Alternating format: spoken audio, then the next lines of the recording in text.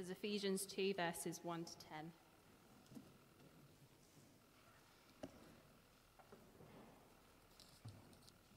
As for you, you were dead in your transgressions and sins, in which you used to live when you followed the ways of this world and of the ruler of the kingdom of the air, the Spirit who is now at work in those who are disobedient. All of us also lived among them at one time, gratifying the cravings of our flesh and following its desires and thoughts. Like the rest, we were by nature deserving of wrath, but because of his great love for us, God, who is rich in mercy, made us alive with Christ, even when we were dead in transgressions. It is by grace you have been saved. And God raises us up with Christ and seated us with him in the heavenly realms in Christ Jesus, in order that in the coming ages he might show the incomparable riches of his grace, expressed in his kindness to us in Christ Jesus. For it is by grace you have been saved, through faith, and this is not from yourselves. It is the gift of God, not by works, so that no one can boast.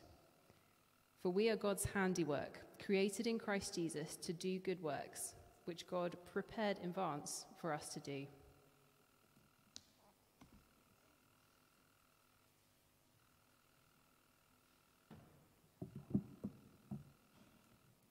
Thanks very much, Rachel. Hi, everyone. My name's Madhush. Please do keep that passage open in front of you as we look at it. Let me pray and ask God to renew us as we reflect on his words. Father in heaven, it is quite something to be confronted with the reality that apart from you, we are dead people on death row. Would you give us soft and receptive hearts as we listen to your words? Would you give us life? Amen. Have you come across the movie Don't Look Up? It's one of Netflix's recent releases, and it was quite successful, surprisingly so. But the basic plot is this. There are two fairly low-level astronomers who accidentally discover a comet that's hurtling right towards Earth. It's almost certainly going to crash into the planet and destroy it. And so they go on this massive media tour all over the country to try and warn humanity. The thing is, absolutely no one takes them seriously. Politicians think it's a laugh, and when they get to the point where it's pretty clear that things are going to go badly, and they can't deny it, they then try and kind of spin the story to their own advantage. It's a really interesting commentary on power, greed, the unrestrained pursuit of pleasure. It's a good portrait of what can happen if we're complacent, if we lose sight of what is true and we don't act with integrity. That's fiction. What's the greatest problem, really? In the 19th century, the London Times asked its readers that question: what is the greatest problem in the world? There's a novelist, George MacDonald, who responded with a one-liner: I am. Sincerely yours, George MacDonald. That's the kind of insight that we need. Ephesians 2, verse 1. Here's the greatest problem. We were dead in our transgressions and sins. A transgression here is doing something that goes against God's standard of what is right. We were dead in our transgressions and sins. The world, of course, says, don't look up. Don't buy it. Now, before we go on, let me remind you of the heights that we've come from in chapter 1. Do you remember God's plan to unite all things under Christ? We've been harping on about that for the last couple of weeks. That's what God is doing. That's what it's all about. And this letter is written to Christians who've heard about that. They've heard of all that God has done in Jesus, and they've believed. And so now they've come to share in God's riches. We also, by faith, are included in God's plan in Christ. And so we saw how we are lavishly blessed in Christ. Last week, we reflected on how God's desire is that we would grow to know Him better. And the way we grow to know God better is by knowing our hope, the sum of all that we have in Christ. By knowing God's inheritance, which is the church. It's us. We are His beloved. And by knowing God's power, which doesn't just include us in His plan, but is now at work in us who believe. Now that is all pretty mind-blowing stuff. It's the kind of stuff that makes you go, wow, that's amazing. Hang on to that. That is the framework for everything we see in chapter 2. Those riches that we have in Christ are so much more wonderful when you read chapter 2, verse 1. We were dead in sin. Consider the sense in which we're described as dead. We were dead in our sins because, verse 2, we lived in them. That's an interesting paradox. It's the way cancer cells have a life of their own, producing more abnormal cells. It's not true life, which is good and rich. It has the stink of death. Yeah, and notice what dead people do. Verse 3, we spend our time gratifying the cravings of our flesh, following its desires and thoughts. Now, the way flesh is used here refers to our sinful orientation. It's the direction that we go in by default. Left to our own devices, we reject God and what God wants for us. We don't believe that He's good or that He has our best interests at heart. So we go our own way. Look at those words again.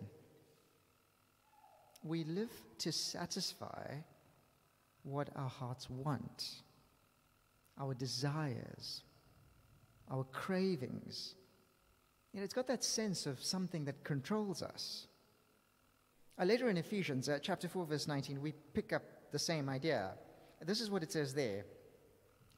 Having lost all sensitivity, they have given themselves over to sensuality, so as to indulge in every kind of impurity with a continual lust for more. Our sinful hearts have an unquenchable appetite, always wanting more, never satisfied. Just a little more is what our hearts say. Then I'll be full. Then I'll have enough. This is a fried chicken ad from back home. I think it's quite relatable. Have you experienced that? Doesn't have to be with fried chicken, but have you experienced that? There's this monkey on your back, and it just keeps getting bigger and bigger. It feels like the only way to get rid of it is to give in to it. But turn around, and the craving is right there.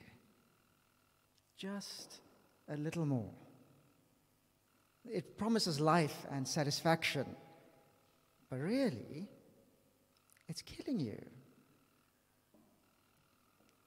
We see it most clearly in addicts, don't we? No one plans to end up washed out and desperate. But that is our shocking condition. We are slaves to desires that have been twisted out of shape.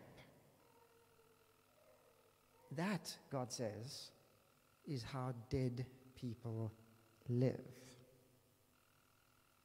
The addict in all of us is a worshiper.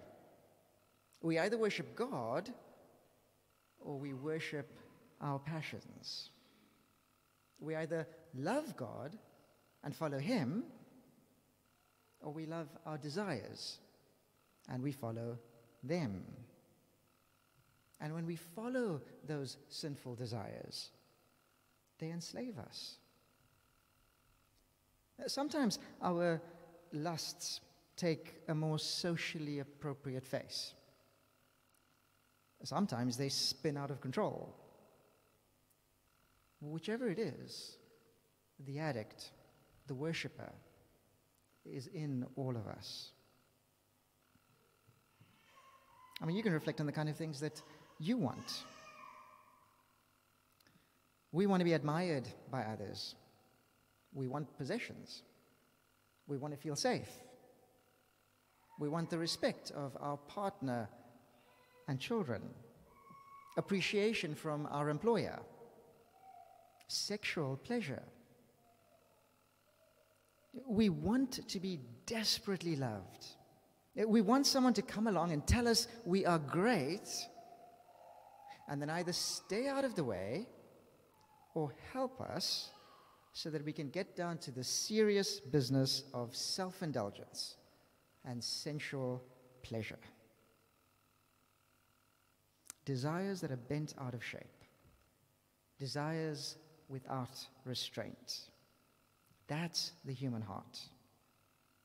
And whether our cravings have been loud, maybe we were immoral or drunk or violent, or whether they've been quiet, maybe we lived fearing failure, fearing rejection, fearing poverty or illness. God's assessment of our condition is that we walked in death. I mean, that is quite a stark assessment, isn't it? Now, the picture's a little bit more complex than that. Our personal sin works together with the world and the devil. Each one of those is imposing in itself. Together, they absolutely overwhelm us. You can see that in verse 2. You were dead in your sins, in which you used to live when you followed the ways of this world and of the ruler of the kingdom of the air, the spirit who's now at work in those who are disobedient. Now, the world here refers to humanity which has collectively rejected God. See, this period of time in which we live is broadly characterized by social values, patterns, and behaviors that are opposed to God. And those things have a really powerful influence on us. The voices we hear, the voices we listen to, tell us a story about what is true, what is good, what is beautiful. And that shapes our desires, what we want out of life. Here, the world is portrayed as being hostile to God. It's like a current that pulls you away from Him. I'm not a swimmer, but when I was much younger, I went canoeing with some friends on a small lake. It was a really beautiful summer's day, and we absolutely enjoyed rowing out. But as the afternoon passed and time came for us to go back, we noticed that a really strong wind had picked up, blowing us away from the shore.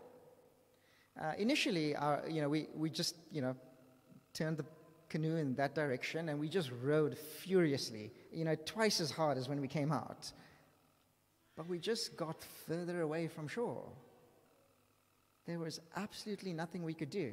We were powerless against that wind. Well, maybe if we were fitter, we could have made some headway. But in that situation, we were powerless against that wind. Dead people are up against the world, and it's powerfully influential. The other influence, the third one, is a powerful spiritual being who rules over a host of evil spirits. Now, we've already come across them in Ephesians. They are the rulers and authorities. Their leader is named in 4, verse 27, and chapter 6, verse 11, as the devil. Elsewhere in Scripture, he's described as the father of lies. His strategy is to deceive us. Here's the sort of thing that he would say. Your desires and cravings are good. God gave them to you. Or, God doesn't want what's best for you. You need to look out for yourself. You do you. Love is love. Follow your heart. Don't look up. You might notice it's not true. So if you listen to him and follow him, it is at your own peril, because he is a liar. The trouble, of course, is that dead people are powerless to resist him. So what does it mean that we are dead in our sins? Well, first, as we've seen, it means that we are powerless. We are completely unable to follow God. We lack the power to change ourselves. We are swept along by our sinful desires, by the world and the devil. Dead people cannot get up and help themselves. But second, we were also condemned. We lived under the sentence of death. Dead people on death row. That's the end of verse 3. We were by nature deserving of wrath. Wrath here refers to God's righteous anger. It's God's righteous anger against human wickedness. That's not an out-of-control rage. It is God's settled hostility against all that is evil. It is the right and just response of a good God who is determined to restore his creation. Perfect justice demands fair punishment for a crime. The problem is that dead people cannot pay the penalty for sin by their own effort. Now, that's not a pretty picture. But that's the human condition. Are you tempted to not look up? Or do you see it clearly? Do you believe God's testimony here? Are you in that place, dead? Or are you now alive?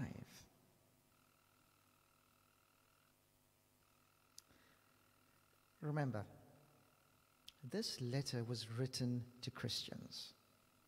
They were dead, but now they have new life in Christ. When God calls us to himself through Christ, he's calling us away from that slavery to sin, away from the false teaching and models of the world, and away from the lies of the devil. Remember God's power. Remember it from last week. Take a look again at chapter 1, verse 19. I'll pick it up from the middle of the verse. The power of God that's at work in us, that power is the same as the mighty strength that God the Father exerted when he raised Christ from the dead and seated him at his right hand in the heavenly realms, far above all rule and authority, power and dominion, and every name that is invoked. Think evil spiritual powers there. Not only in the present age, but also in the one to come. Jesus died for the sins of those who rely on him. He pays the penalty in our place. And he was raised to life by the power of God. That immense power that is far above any other power in existence. That power we saw last week is for us who believe. It is at work in us now.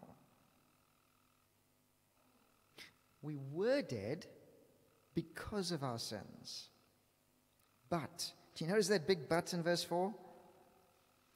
But, because of his great love for us, God, who is rich in mercy, made us alive with Christ.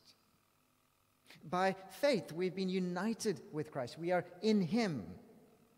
We are joined to Jesus. It is in Christ that the Holy Spirit applies all the benefits of Jesus' saving work to Christians. So his death to sin is our own. His resurrection life, it's our own. Him being seated in the heavenly realms, it's our own. That's why it can say in verse 6, God raised us up with Christ and seated us with him in the heavenly realms, in Christ Jesus. That is phenomenal stuff, isn't it? When Jesus walked the earth, he had a dear friend named Lazarus. At what point Lazarus became ill. And Jesus could have rushed to his side and healed him. Lazarus knew that. His friends knew that. But he didn't. Jesus chose not to so that he could reveal his glory. Predictably, Lazarus died. He was in a tomb for 4 days. He was really dead. And then Jesus turned up. Neither Lazarus nor anyone else could have done anything about his condition. But listen to what Jesus said when he turned up. This is what he declared. I am the resurrection and the life. The one who believes in me will live even though they die. And whoever lives by believing in me will never die. Do you believe this? Do you? Jesus then shouted outside the tomb, Lazarus, come out! And he did. Death, like everything else in all creation, listened to him. It responded to his command. From that moment on, Lazarus' testimony was very, very simple. I was dead, and now I'm alive. If you've turned from relying on yourself, if you have put your trust in Jesus, then that's your story too. Just like Lazarus, you can say, I was dead, and now I'm alive.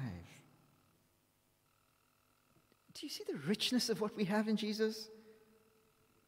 Through our union with Christ, what is his is ours. God's power raises us and then animates us. The dead come to life. The guilt and condemnation of our sin is dealt with. The penalty is paid. But the power of sin over us is also lifted. No longer are we slaves to sinful desires. Instead, our desires are renewed by the truth that is in Jesus. No longer are we swept away by the current of the world. There is another force at play. God's power has come to bear. No longer are we so easily deceived by the lies of the devil. Instead, we learn the truth that is in Jesus. One day we are also going to be saved from the presence of sin. For now, we struggle, though we are no longer slaves. That's the reason verse 10 can remind us that we are recreated for good works, to live good lives. We are still vulnerable to sinful cravings. When we aren't watchful, we can be led astray by the world or deceived by the devil. That's the reason when you read on in Ephesians, chapter 4 calls us to put off our old self, to be renewed in our thinking and our desires, and then to put on the new self. We begin to want what is really good and true and beautiful. We find true satisfaction in enjoying God Himself. He becomes our great treasure. Every positive command in the second half of Ephesians is matched by the negative alternative that sin would lead us to. But the difference between our past and our present condition is massive. It is enormous. Once we were dead, now we are alive. And so in God's power, we can learn to live in new ways. Listen to what some of the rest of Ephesians calls us to. Chapter 4, verse 1. Live a life worthy of the calling you've received. 5, verse 2. Live a life of love, just as Christ loved us and gave Himself up for us. 5, verse 8. Live as children of light. 5, verse 15. Be very careful how you live. 6, verse 10. Be strong in the Lord and in His mighty power. 6, verse 18. Be alert. Doesn't that make you marvel at the wonders of our God? We have got the real hope of meaningful change.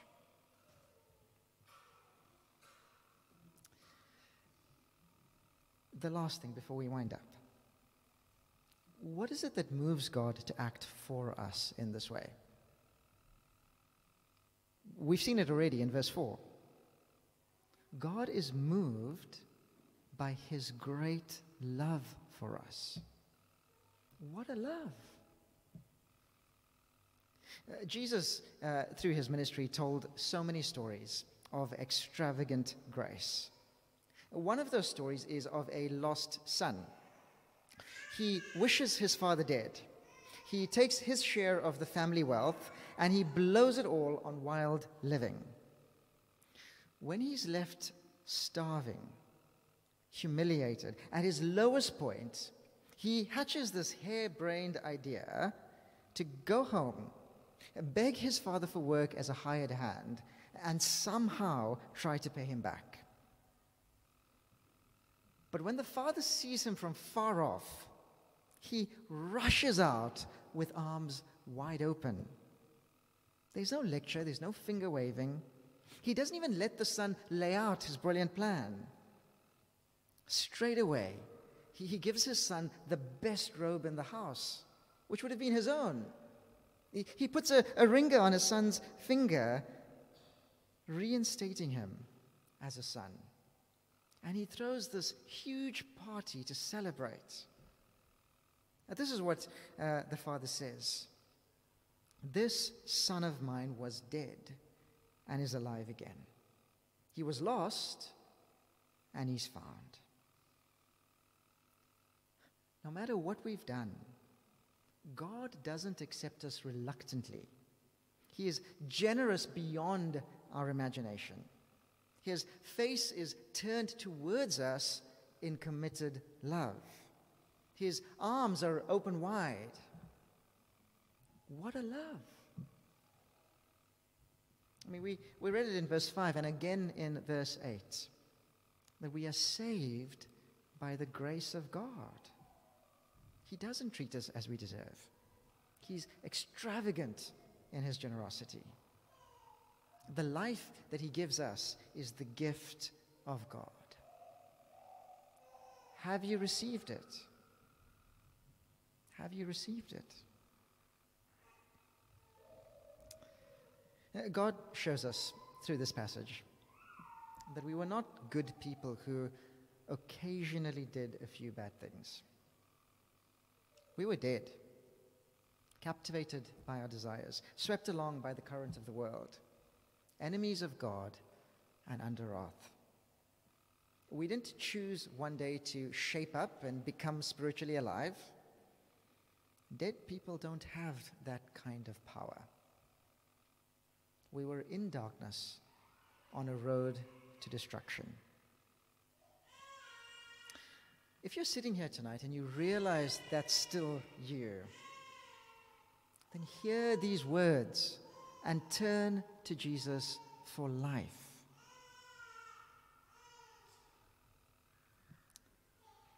If you've already done that, then you need to realize that that is who you were, but that is not who you are.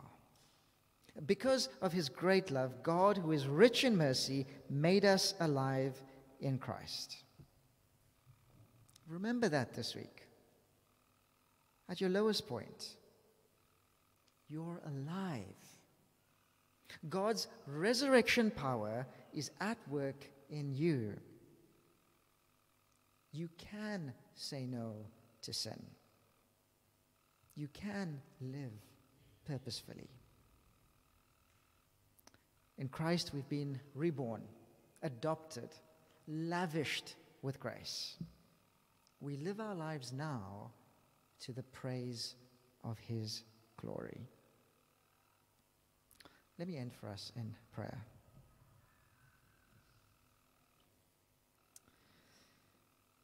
Oh God, what a love that is. That you could look upon us tenderly as a father and make us alive in Christ Jesus. Please, will you give us faith to trust in Jesus for life? And will you help us to know your power in us so that we live worthy of our calling? Amen.